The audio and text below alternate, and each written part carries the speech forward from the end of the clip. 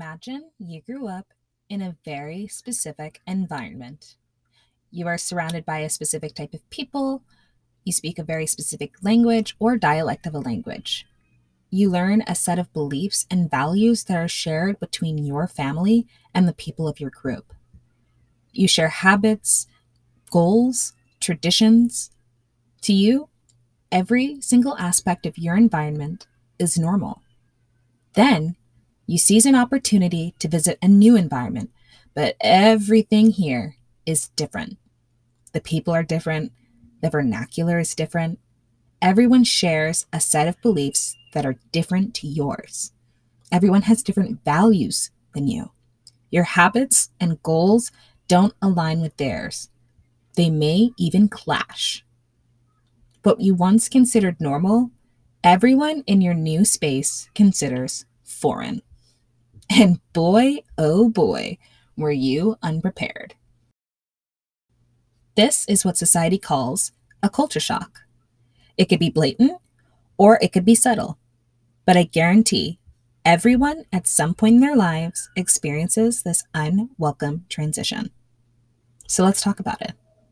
My name is Janaya Alexandre, and this is Culture Shock.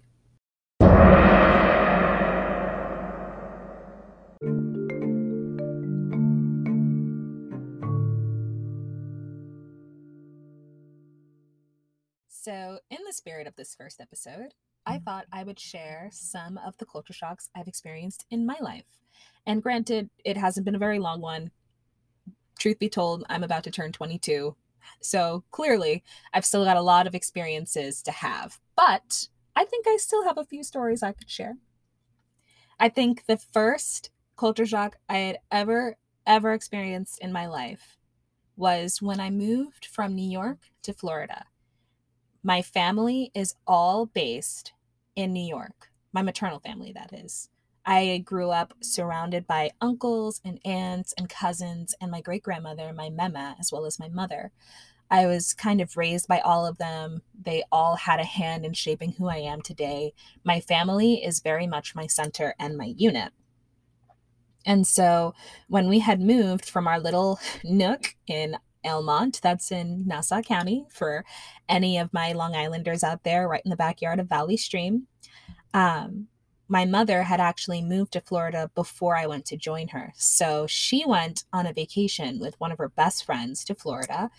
And I guess they had a bet, I'm told, that because Florida at the time didn't have a lot of jobs, I think this was right around the 2008, 2009 financial crash where everything was like super down and super just, ugh. So my mother made a bet that if she gets a job in Florida, she's going to take it and she's going to stay. And lo and behold, she gets a job at a community college that is geared towards getting people in school. It's, I think, a private institution. People pay a lot of money to go. And she was one of the financial advisors. She would basically come in and tell people, this is how we can help you. This is how we can help you get a job. And this is how much it costs. That was what her job was. She wasn't expecting to get that job, but the minute she got it, she realized there was an opportunity for her and I to have a better life. At the time, she was going through a lot of financial distress herself, and she didn't feel like there was really much left for her in New York. So she called my grandmother and she asked her to keep me for a couple months while she was getting her affairs in order. And I remember this. I remember this vividly because I think I was 8 or 9 at the time. I was going into second grade at my local school. It was right down the street from where my grandmother lived, and I loved it. I had really great classmates. I had known these people some of them since pre-kindergarten. And I thought this was going to be a beautiful year. I had a wonderful teacher, and she was wonderful. Everything was just super simple, the school was a very old building. It's all brick, and most of the chalkboards were chalkboards. People laugh at me when I say I remember chalkboards. They're like, "You're not young. You're not old enough to remember chalkboards." And I'm like, "No, I promise you, I went to a school with chalkboards. It was wild."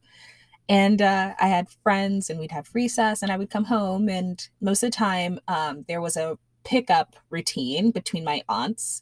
So I would have one aunt who would come and we would kind of just walk back. Sometimes before my mother moved, she would be the one picking me up. And then Thursday and Friday was always my grandmother's day because those were the days she had off from work. She was a nurse. And so I lived for Thursday and Friday. That would be the day where we would go after school and we would get food and we would have fun and we would pick up one of my aunts from work. It would just be the best time ever. And I didn't understand why my mother left at the time. I just knew she went to Florida and she wouldn't be back for an extended period of time. I don't remember I don't remember the day she left. However, I do remember having periodic phone calls with her and she would ask me how school was and we would talk and then that was just kind of the way it was. And then I just remember my grandmother was my caretaker for a little bit. And then the time came for me to join her. And I guess it was explained to me, although I don't remember that exact conversation, but I do remember I was going to school one day and my teacher knew I was leaving. And my grandmother explained, like, she leaves over the weekend. And I remember I stayed with my godmother who lived down the street from my grandmother's house. That's the other thing about this beautiful little nook we had. Everybody was kind of down the street from each other. My mother's old house was around the corner from her own mother's house, which was around the corner from her grandmother's sister's house, which was around the corner from my godmother. And then we'd all meet up at the same church on Sunday. It was wild. It was beautiful. And I stayed at my godmother's house for, I think, a couple days before she took me to the airport. And I was really sad. I'm not even going to lie to you guys. I was really sad.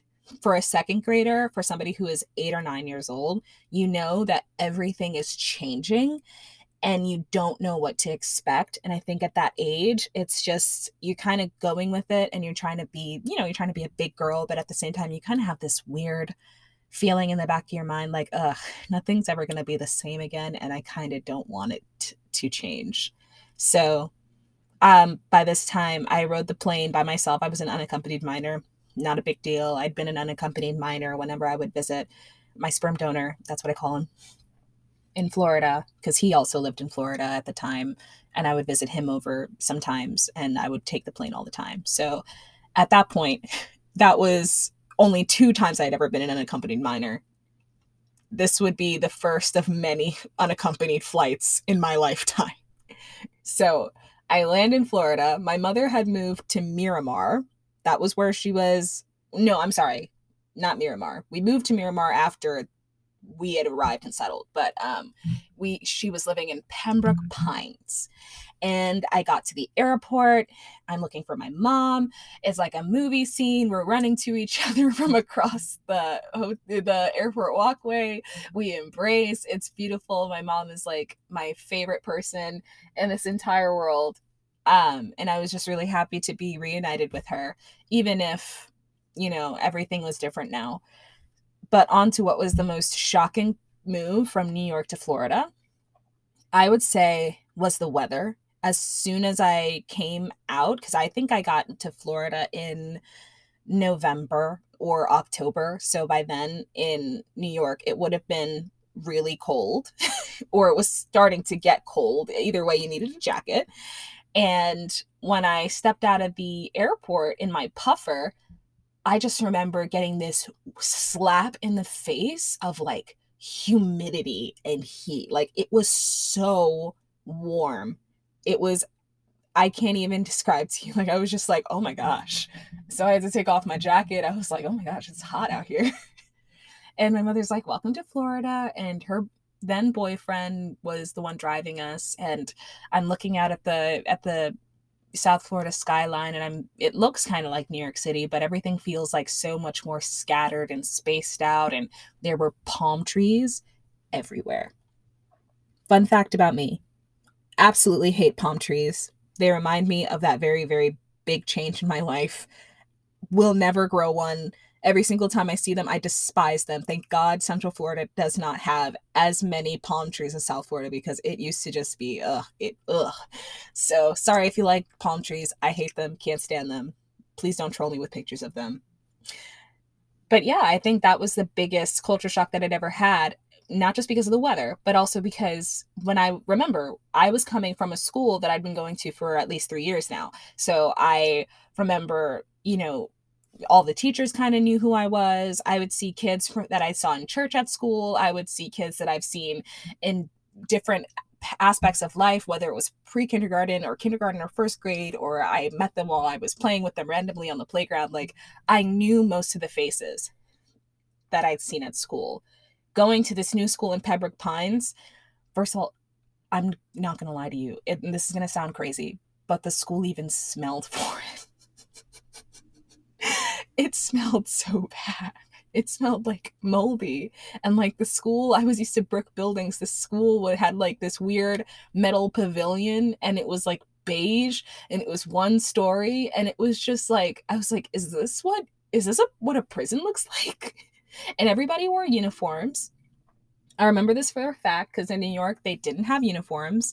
And now I was expected to wear polos and, those khaki skirts and pants and stuff like that. And my teacher, I was supposed to call her coach. That was the thing at the school. All the teachers were called coach. I don't know why. They were very into the sports theme. And the desks were cold, and the classroom had windows, but the windows were always closed. And the kids, you could tell the kids did not want to be there. That was the other thing. Maybe it's my rose-colored glasses, but when I was in New York, like, I felt like everybody liked school. School was a nice environment. It was bright.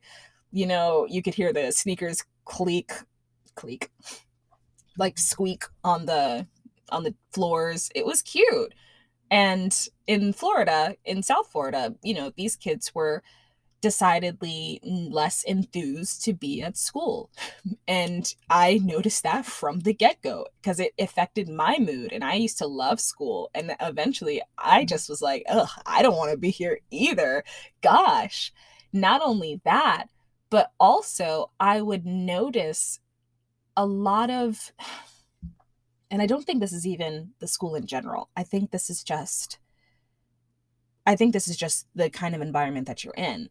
I also noticed there was a very big lack of diversity in my classes. And, obviously every state has their boroughs that are diverse and not diverse. In New York, in Elmont, I was surrounded by other Haitian American people. I was surrounded by Indian Americans. I was surrounded by Asians. I was surrounded by a lot of different people. I saw so many different people from so many different ethnic backgrounds, and that was what was normal to me. I remember in my class, I think I was one of 3, not even just Black people, one of 3 kids of color in that entire class. And that would just be the thing until I got into like 4th grade. So 2nd and 3rd grade, I was often one of the only kids of color in my class. And it showed because I stuck out like a sore thumb. So I know that, when you think of culture shocks, you think when you move to a different country or when you move to a different just environment, that you don't think about these little things that make a big difference in your life. But that was one of the first and one of the biggest culture shocks I had ever experienced, because Florida and New York are very different places. Floridians care about different things than New Yorkers, and South Floridians and Central Floridians think very differently, okay? One of the reasons my family moved to Central Florida was because in South Florida, my family felt a very big pressure to keep up with the Joneses, because in South Florida, everybody is trying to buy nice things and drive nice cars. And up here in Central Florida, nobody really gives a crap. You still see nice cars, but everybody's a little bit more low key. You see houses that have been here for like a good few amount of years, and you can tell, and everybody kind of just is go with the flow and is with their stuff. So that was a very big culture shock in my life.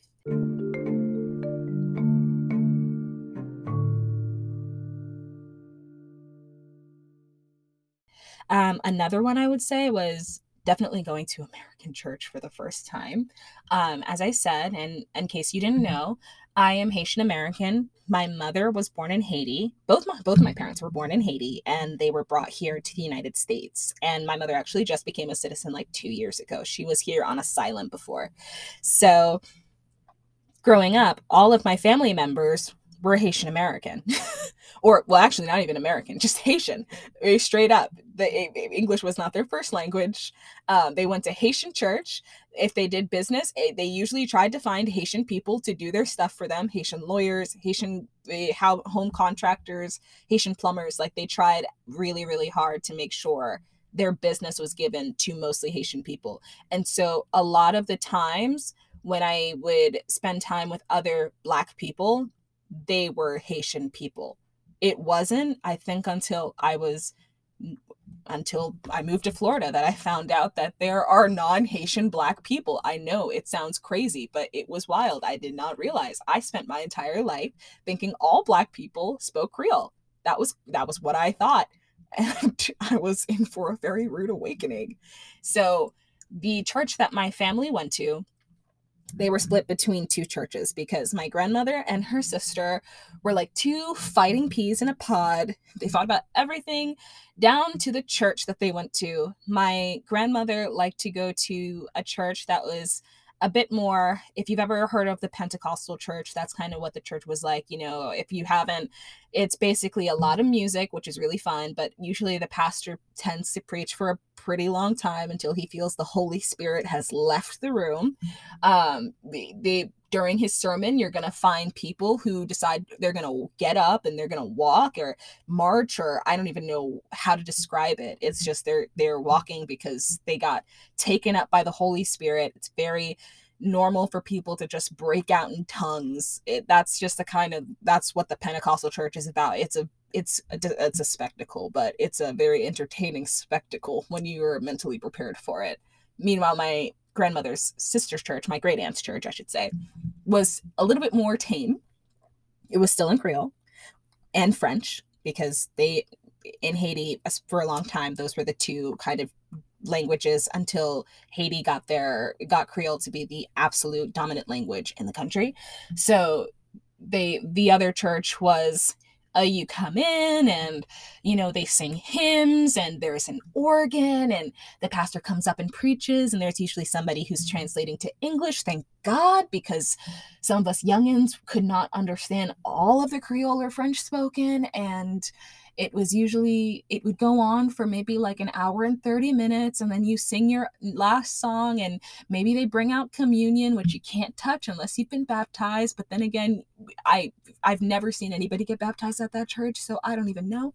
And then you leave. And honestly, I kind of appreciated that more. I appreciated the structure because the other church, so I kid you not, y'all, we would get there at like 7 a.m. for the Bible study and not leave until like 1:30 p.m. And not even because the church is over, but because my grandmother has to go to work and Guy is still preaching. I'm telling you, it's a spectacle, but if you're mentally prepared for it, it's a very, very fun spectacle. So when I moved to Florida with my mom, I remember we went to a church with her new boyfriend. So she had broken up with the boyfriend that she had when she first moved, and she had a new boyfriend who would end up being my stepdad and adopting me, and now is my dad. So he brought us to this African American church, and I say African American to make the distinction between Haitians and African Americans because, like I said, not all Black people in this country speak Creole. I was very surprised and shocked to find this out. So we went to that church for the very first time, and it did feel like a cross between my grandmother's church and my great aunt's church. It was tame and structured like my great aunt's church, but people still got down during the singing and worship portion of the service, which was fun. And they had a choir, like a gospel choir, and the clergy, or whatever they call it, like the bishops, they all wore robes, and it was cool. It was in English, so I was living for it because I spoke English most of my life. I spoke Creole as a toddler, went to school, and then forgot it all. So at that point, you can just imagine I'm sitting for 3 to 4 hours at a church hearing words I don't understand. It's not fun. So this church, they speak English, and I remember going to my mother and being like, so they speak English at this church? And she's like, yeah. And I'm like, interesting. And then we ended up going to a different church. This church was, I don't want to say, I'm going to say it's an American church because, okay, it was mostly white people there, but you did have some Hispanics and you did have some Black people. So it was a diverse church, but it was an American church in the sense that there were more skin color diversity. And that one was more structured. I'd never heard some of the songs they were singing before. That was the first time I'd ever heard of the name Hillsong. And I just remember everybody came to church in flip-flops and shorts and t-shirts and sandals and jeans. And I looked at my mother and we're dressed up. Because when we would go to church growing up, I would have to wear like some frilly socks, pinchy shoes, white stockings, a very puffy dress. My grandmother is in a skirt suit and a hat at all times throughout the church. And if your hair was short, sometimes I'd see people wearing a lace mandilla. It's a lace veil that you usually cover your head with in a place of worship. And I remember coming and I was like, Mom, Grandma would not like this church. She would be like, heathens, heretics, you are supposed to dress up for the Lord. Like, I just remember, I'm like, oh my gosh, this is wild. And the deciding factor of that American church was that they actually had a kids ministry with content geared towards people my age. And I did not have to just sit next to my mom for the entirety of the service going, Lord have mercy, when is my juice box coming? So that was another culture shock I definitely had.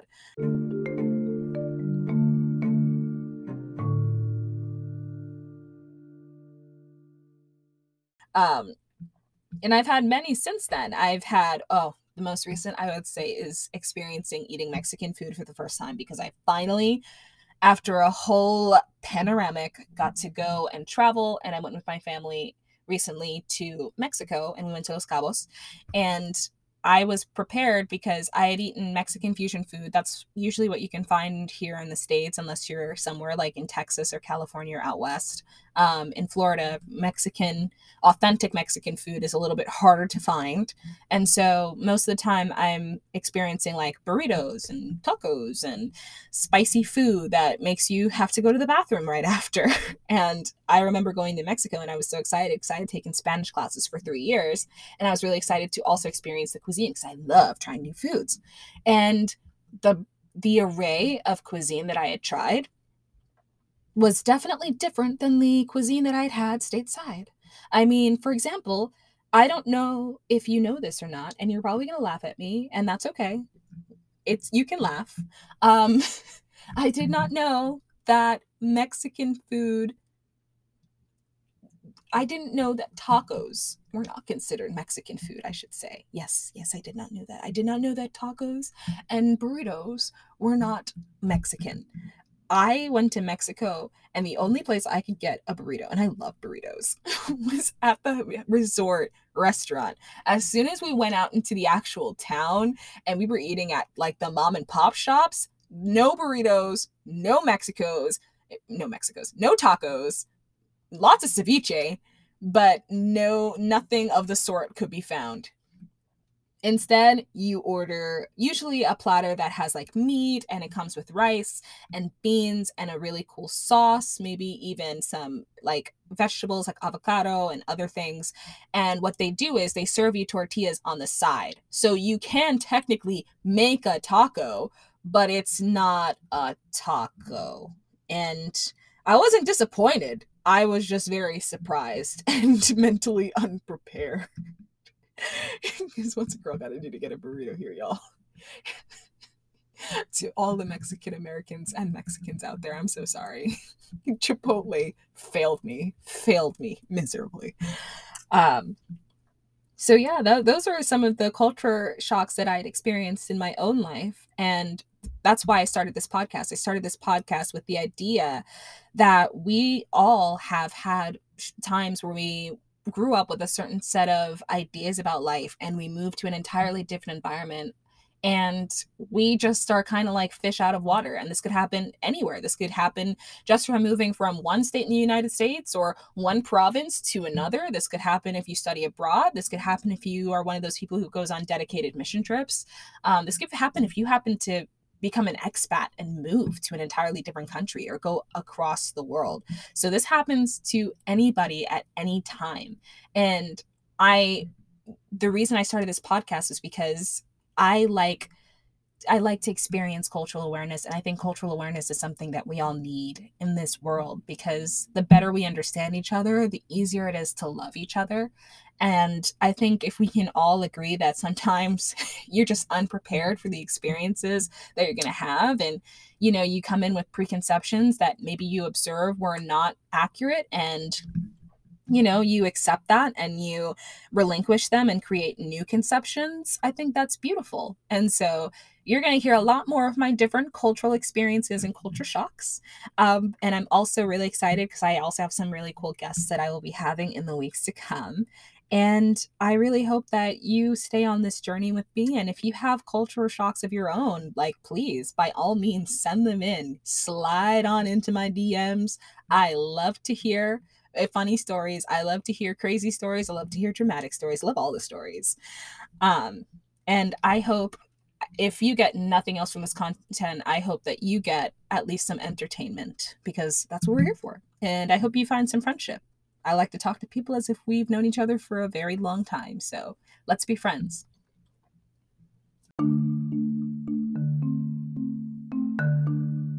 Culture Shock is a Eritagio project. Eritagio is a not-for-profit organization dedicated to spreading cultural awareness one story at a time. If you have a story you'd like to share, like I said, go ahead and slide on into my DMs at @HERITAGIO. One more time, that's the @HERITAGIO. I would love to meet you, and I definitely love to hear your story. Until next time, y'all. Ciao!